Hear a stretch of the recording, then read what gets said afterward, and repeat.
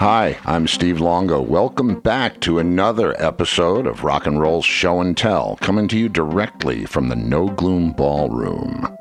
Today, an old friend and a drummer who has played with Karen Carpenter, the Beach Boys, Meatloaf, Stevie Nicks, Elton John, Rick Wakeman, Mick Jones, Carly Simon, and Billy Joel.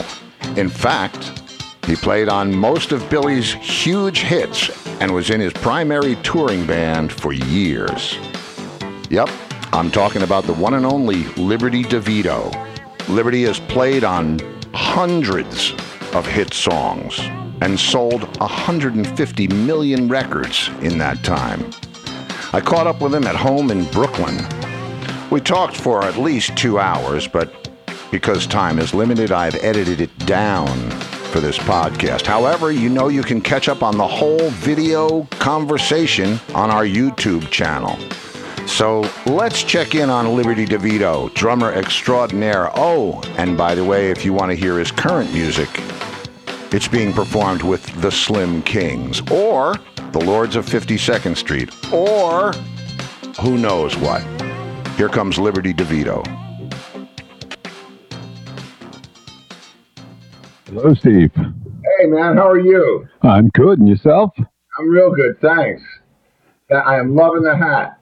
Oh, thanks. Yeah. New York all the way, man. Now, I'm jumping right in. First of all, I've been looking forward to talking to you. We have never really had the chance to do the good drum hang. Yeah. And it's been a while, man. It's been a minute. How are you? Let me start. I'll be courteous. As far as you want to know how I am, if there wasn't a pandemic, or if it was, that there is one. Well, we can go through both, but in this current moment, how are you? In this current moment, I'm actually but today was a very special day, because of what went on. Yes, and I'm happy for that. The pandemic. As far as drumming goes, I can't wait to get out and beat the drums to death. I mean, it's been too long. Have you not played at all? Well, I did some session work. You wear the mask and you play, or sometimes you're in a drum booth. I just did a thing with Steve Gaspar. Steve. He said to say hello. Yeah, and I was in a booth at the Carriage House. They got this special room for drums. I know the Carriage House. I've been there many times. So it was really... Carriage House? Huh? Is it Connecticut, the Carriage House? Yes. Yeah. I've been there many times. And, it was great to be in the booth. I could take the mask off and play. Everybody else is in the other room or whatever. When you go in and listen, you put the mask back on. In the beginning of the pandemic, I did a couple of live shows. But there were those parking lot shows before it got really cold. Yeah. They were weird because people beep their horns instead of clapping. You remember when it went from lighters to cell phones? I guess Yeah. Now we're beeping our horns and flashing our headlights. But I'm due for the vaccine, but it's just in New York. Everything's really, really slow. Yeah. Yeah, so that's good. I mean, that's all good stuff. Yeah. Listen, I think, I don't go off topic on here, which is joy and wonderfulness, but I can't help but hope that we're moving everything in a good direction, in a more positive direction, building on everything that we've done and looking forward to a bright, happy, healthy future for everybody. Yeah, me too. So, yeah. That's great. So my first question, and I started this whole thing out. I actually have a first question. The Lords of 52nd Street, was that Mike Del Giudice on the clip that I played? No, that was Dave Clark. Dave Clark, who was in a tribute band called Songs in the Attic. Wow. Yeah, Dave. Wow. Yeah, I only caught a glimpse of him from the side, and wearing the black thing and the looks like Billy. And Mike and whoever else. Yeah, it's good. It's and what a great band. So that's my serious question. But the reason that I did this whole thing, be no good if I went in there and played to Led Zeppelin songs or anything. I figured, what I would do I would take this time to either reconnect with guys that I haven't seen in 20 years, right, or 30 years, or am I being kind? 36 years. And then absolutely connect with guys that, I haven't had the time to spend enough time with. And that was the whole basis for this whole thing. So hey man, we're at NAMM, or hey man, we're at the Garden, or, staying at the same hotel in Memphis. It's that conversation. It's that. Yeah. It's good to see you, man. It's good to see you. During the pandemic, it's really good to be seen. I mean, in here, I live in Brooklyn here, and I can't go outside, and take a mask off and walk around because there's people everywhere. I got a lot of friends that live like out on Long Island or upstate, and they have a house that has property, and they go outside without the mask, and it's great. We go out. As soon as I leave my apartment, I got to get on an elevator to go downstairs. I got the mask on, Look, man, I mean, it gets more real for me seeing it or more hearing about it because I'm not traveling. I wouldn't have been traveling this year anyway because I had a bunch of other stuff, just the stuff. Right. But I don't really feel it like everybody does because I am able to go outside and sit, and I don't have to wear a mask. I never even thought, because I grew up in an apartment. So, but I've been in houses, you know how that is. But all of a sudden, I just got such a clear vision of the elevator and the stairs and the hallway and the mailboxes. Wow. Yeah, it's insane. Sometimes I forget to wear the mask, and I got to go back upstairs, and you hope nobody comes on the elevator. And yeah, it's crazy. It's crazy. But the Lords had to cancel a lot of gigs. A lot of them were blown off, and our manager kept writing and going, "Okay, we got to postpone now. September, October, December," and now he's like, "Now we got to postpone February, March." Maybe we might start playing again in April. Who knows? What do you? And so who's in that band now? That band is currently playing. I thought it was the Slim Kings. No. Oh, the Slim Kings play too, but we've been doing things like virtual things from the studio. We played Daryl's house, right, and did a podcast from there, which is cool. The Slim Kings are more of a recording band. It's really funny. A lot of bands are starting to play again, and only like maybe 12 people are showing up. It's kind of a Slim Kings audience. Isn't that the way it all started out? I mean, let's call it nostalgia. It's a nostalgia movement. That's exactly what it's like. It is like starting out again. And what's great about playing, when we were playing back in the summertime with the Lords, you have no response with the crowd because they're in their cars listening to it on the radio, right? So the thing that you have to do is remember what it was like when you first started and nobody wanted to hear your band. Nobody. Who would you play to? I would play the bass player. I'd play to the singer or the guitar player, and you have to do that again just to get off. That's so weird. It's not weird, but I mean, I get it. It's just so foreign because I remember those days, and for me, I probably just closed my eyes, and I was playing for Madison Square Garden back then when there were 8 people. Yeah. But, it's a weird turn, man. I tend to think of it as we're playing music live with a rubber on, Yeah. Yeah. 2 rubbers and a ring. It's crazy. And a mask. But I can't help but think,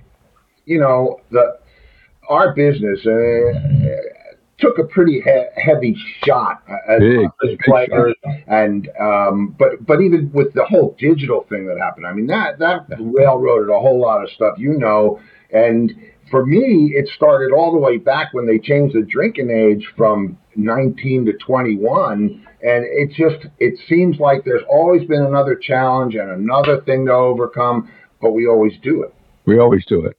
Always do it. I remember when the synthesizer came out, the string sections, they were losing money.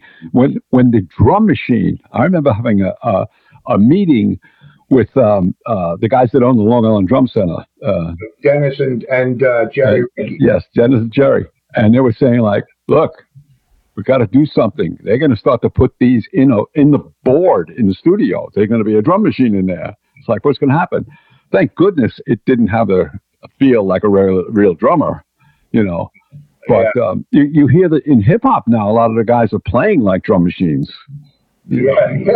It's amazing how it all comes around. But I have a great drum machine story for you, and that is, I heard that Roger Lynn was the guy who actually invented the thing, right? Yeah.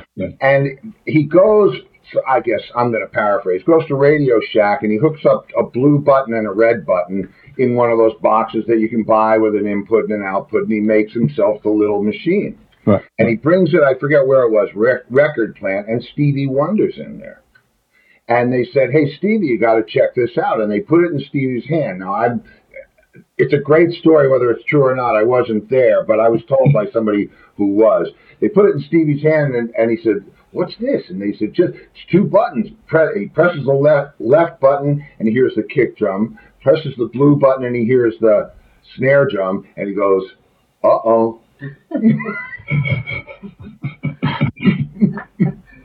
So, it's drum machines. They tried to threaten me, but they never did. No, we used to. I remember the first time we recorded with Phil Ramone at A&R Studios. Phil would use the click. The click was in the board, and Phil would use the click only because when we found the right tempo to do a song, he would start the click there, set the click. We would speed up during the song, and he would pull the click out of our headphones. If that wasn't the take, now us drummers, we have a habit of the next take we would start at the tempo we ended the last take at. Because that's where your heart is. That's where your blood is. But Phil would hit the click again, so we would go back to the original tempo. That's the really good feel. But as the song went on again, he would just pull it out if we started to go too fast, but it was a great take. He didn't care if we went off. He loved it. Yeah, well, the only reason these days to use or to cut to a click and stick to it is for all the cutting and pasting that everybody does, where it all, And believe me, I found that very useful in constructing things. It's never going to replace. It's like a drum machine. It's never going to replace you and me. First of all, how many girls have you ever seen walking out of a club with a drum machine under their arm? That's great. So there's that. That's great.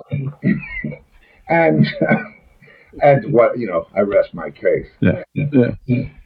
But we were in there, and when Phil said, "I'm going to start a click," and I got really scared, And Steve Kahn, the guitarist that was on the sessions with us for the Stranger album, he said to me, he goes, "The click is your friend. Don't worry about it." Well, I get that because I tend to ebb and flow as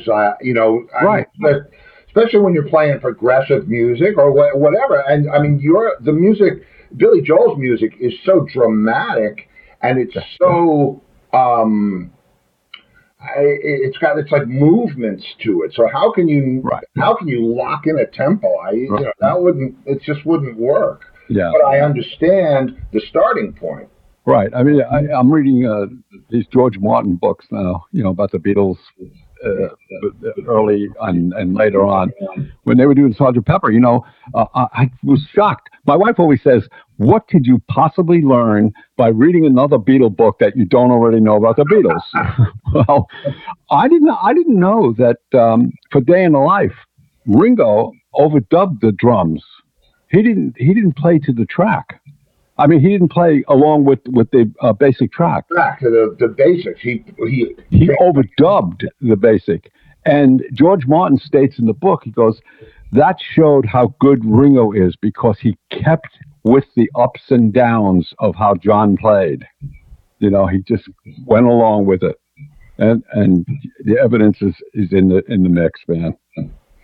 Well, the fact, I think what the Beatles, what they did, and you and I use this reference with my guests all the time. There are people that remember life before the Beatles, which is like black and white TV. Right. And, then we have, IMAX. Yeah. But they were absolutely permission to, I came up like, I'm maybe a year or two younger than you are. So I came up with when music was blossoming all over the place, but all the doo-wop stuff and all the 50s stuff had gotten as big as it could get. You couldn't repackage it anymore. It was, and when the Beatles happened, it was like, oh man, put on these glasses and check this out. So, and it didn't even matter, how good or bad anybody was. It wasn't even down to that. It was listen to what these guys are doing. Yeah, it was amazing. It was amazing. You know that I just found out that 57 years ago today, Meet the Beatles came out in the United States. Wow, 57 years ago today. Let me process that for a second. Yeah. Do my math. Yeah. Wow. And then go listen to All My Lovin' and tell me that was 57 years ago. What, are you kidding me? Wow. But man, and I can picture it in my mind, and it's funny. I have an unopened copy of that around in my somewhere, which is the old vinyl. But yeah, it was just, everything, even the way that they did stereo, when that started to happen, it was like magical, just really cool. And the fact that they opened up all kinds of music, especially Day in the Life. Think of, how's the drum part in that go? Got up, got at it. You know what I mean? Yeah. It's funny. People ask me about Ringo, and I always say, there's a saying like, Ringo paved the road for us to do what we do. And I say, no, he didn't pave the road for us. What he did was got into a tractor. He knocked all the trees down. Then he dug the dirt. Then he laid the cement. Then he put the pavement on. Then he made the road for us to travel. That's what he did.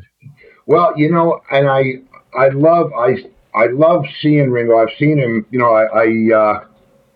of course, I played with John Entwistle, and John was in Ringo's, the band, the All-Star Band, so I got to see them quite a few times. It's amazing what he's done. And it's a segue to us, because out of all of the Beatles, you would have never maybe guessed that he would have had such a prolific and I'm treading on ground here, but you would have thought that, I don't know. I never expected Ringo to keep going on his own. And he's not only done that, he's gone above and beyond. Above and beyond, yeah. Yeah. You can only imagine where George would be today if he were alive, and forget about John. Jeez, what would he be doing? Yeah, well, I have it's an interesting thing, because we're talking about something. I don't know. It's not that it's good that they can't get back together or any of that. Oh no, I know what you mean. I know what you mean. Yeah.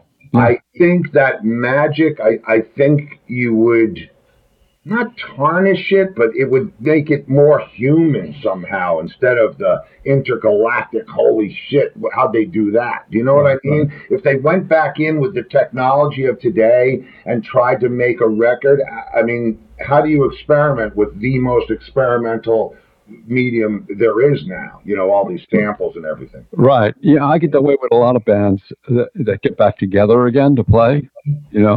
Sometimes you go see them and you're really disappointed in what they sound like and their attitude. One band that I loved, as a matter of fact, Dino Danelli from the Rascals. For me, he blew Ringo off the stool. He was the guy. Let me just stop you there. I'm going to move out of the way. Do you see those symbols flat? Do you see it, right? Yes, I do. I don't need to say anything else, right? Yeah, Dino. Okay. I have the same thing, too. Dino. I interviewed him for Modern Drummer video. Wow. And I asked him about those. He had white felt. The things underneath his wing nuts. Yeah. I said, well, how did you get them? Were they like pom-poms off of mallets? No. Well, what he did was he took the bass drum beater and cut it in half and used them. Yeah, yeah. So that was one band when they got together again, and Steve Van Zandt put that whole thing together with the Rascals. Yeah. People said, "Are you going to go see the Rascals?" I said, "No, I don't want to," because I had seen them multiple times in the '60s, and they were the band for me. They were it. And I had played with Felix Cavalieri a bunch of times and stuff like that. And I said, "No, I don't want to see the Rascals." Well, finally somebody said, "I got tickets. You can have this one here. Take it. Let's go." So I went, and let me tell you something. I was blown away. They did every song, and they did it perfectly. When Eddie sang "How Could I Be Sure," I was tearing up. It was amazing. It was so awesome. I mean, I saw them at the Westchester County Center in White Plains. I must have been 11 or 12. Yeah. And I had never, I mean, it just, for me, to have an album with songs on it that were mine, not my brother, who was 8 years older than me, not my mother, who was listening to Glenn Miller, which I'm glad I listened to that. Yeah. But this was like my stuff. And you're right, the soul of How Can I Be Sure? You Better Run. I'll tell you a funny story. I got a funny story.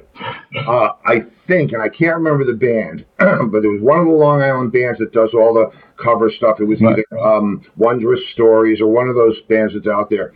And Gene Cornish is sitting in with them, right? and they do You Better Run. And some guy comes up to him at the bar and says, "Man, that was really good. Do you do any other Pat Benatar songs?"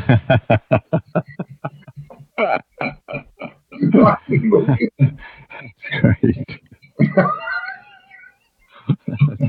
That's funny. He told me the story. I was laughing my ass off. He's a funny guy. That's really funny. Yeah, that's really funny. You're a book reader. He's got a book out. So do I. Do you do? Let's talk about that. There it is, right there. Excellent. Yeah. It's called Liberty on top, and the title is Life, Billy, and the Pursuit of Happiness. Wow. And believe it or not, Billy Joel wrote the foreword on it. Well, now, I tread lightly around the Billy stuff because I really don't know much about that thing. I always, I'm a drummer. I beat things with a stick. I don't know. Where's the food? Where's the catering? Exactly. But, I mean, look, Kanata's an old friend of mine. Yeah. I know people in that whole camp. I don't know Billy, but hell, that must have been a pretty amazing thing to be a part of. Oh, it was an amazing gig. Well, you know as well as I know that when you're in the center of the storm, you're in the eye, you don't even know what's going on around you. Exactly. So we were just, in the beginning, I had a band called Topper. It was myself, Russell Javers, Doug Stegmeyer, and Howard Emerson, right? And that band eventually became the Billy Joel Band with the inclusion of Richie Kanata. And so we were friends before we were musicians together.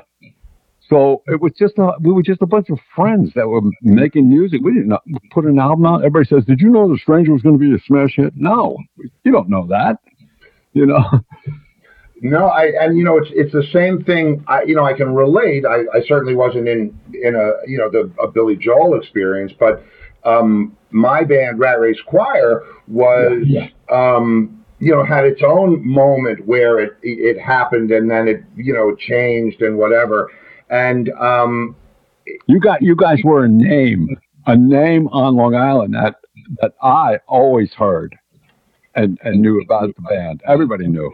Yeah, it was a weird and see, that's not for me. I'm just driving to work. You know what I mean? Right. I don't know that because I don't even go in through the front door. It's not that I'm not aware of it. I mean, because obviously if you're playing at Speaks and there's 2,000 people there, right, you're aware of it. But it's not, I can relate. Let me just say that. The experience is very much a parallel universe of coming and being a part of this thing and then looking back and saying, wow, Yeah, but it was bands like your band, Rat Race Choir, the Good Rats, Twisted Sister, all that kind of thing. Those were what other people like myself are listening to and going like, okay, that was a great idea. We're gonna use that idea. You know, these guys are coming up with some really cool shit, and we're gonna use that. You know. Yeah. That's what you do in music. You know, great musicians borrow, but other great musicians steal. That's Clapton said musicians are magpies. That's what we do. You know, how it's called educating yourself. You know, and I want to go back to the drum thing because I have to give you some serious props. I went back and I looked at a bunch of things just to familiarize myself with what's going on. And of course, I know the tracks, right? I mean, I know the songs because they're the songs. You can't get away from them.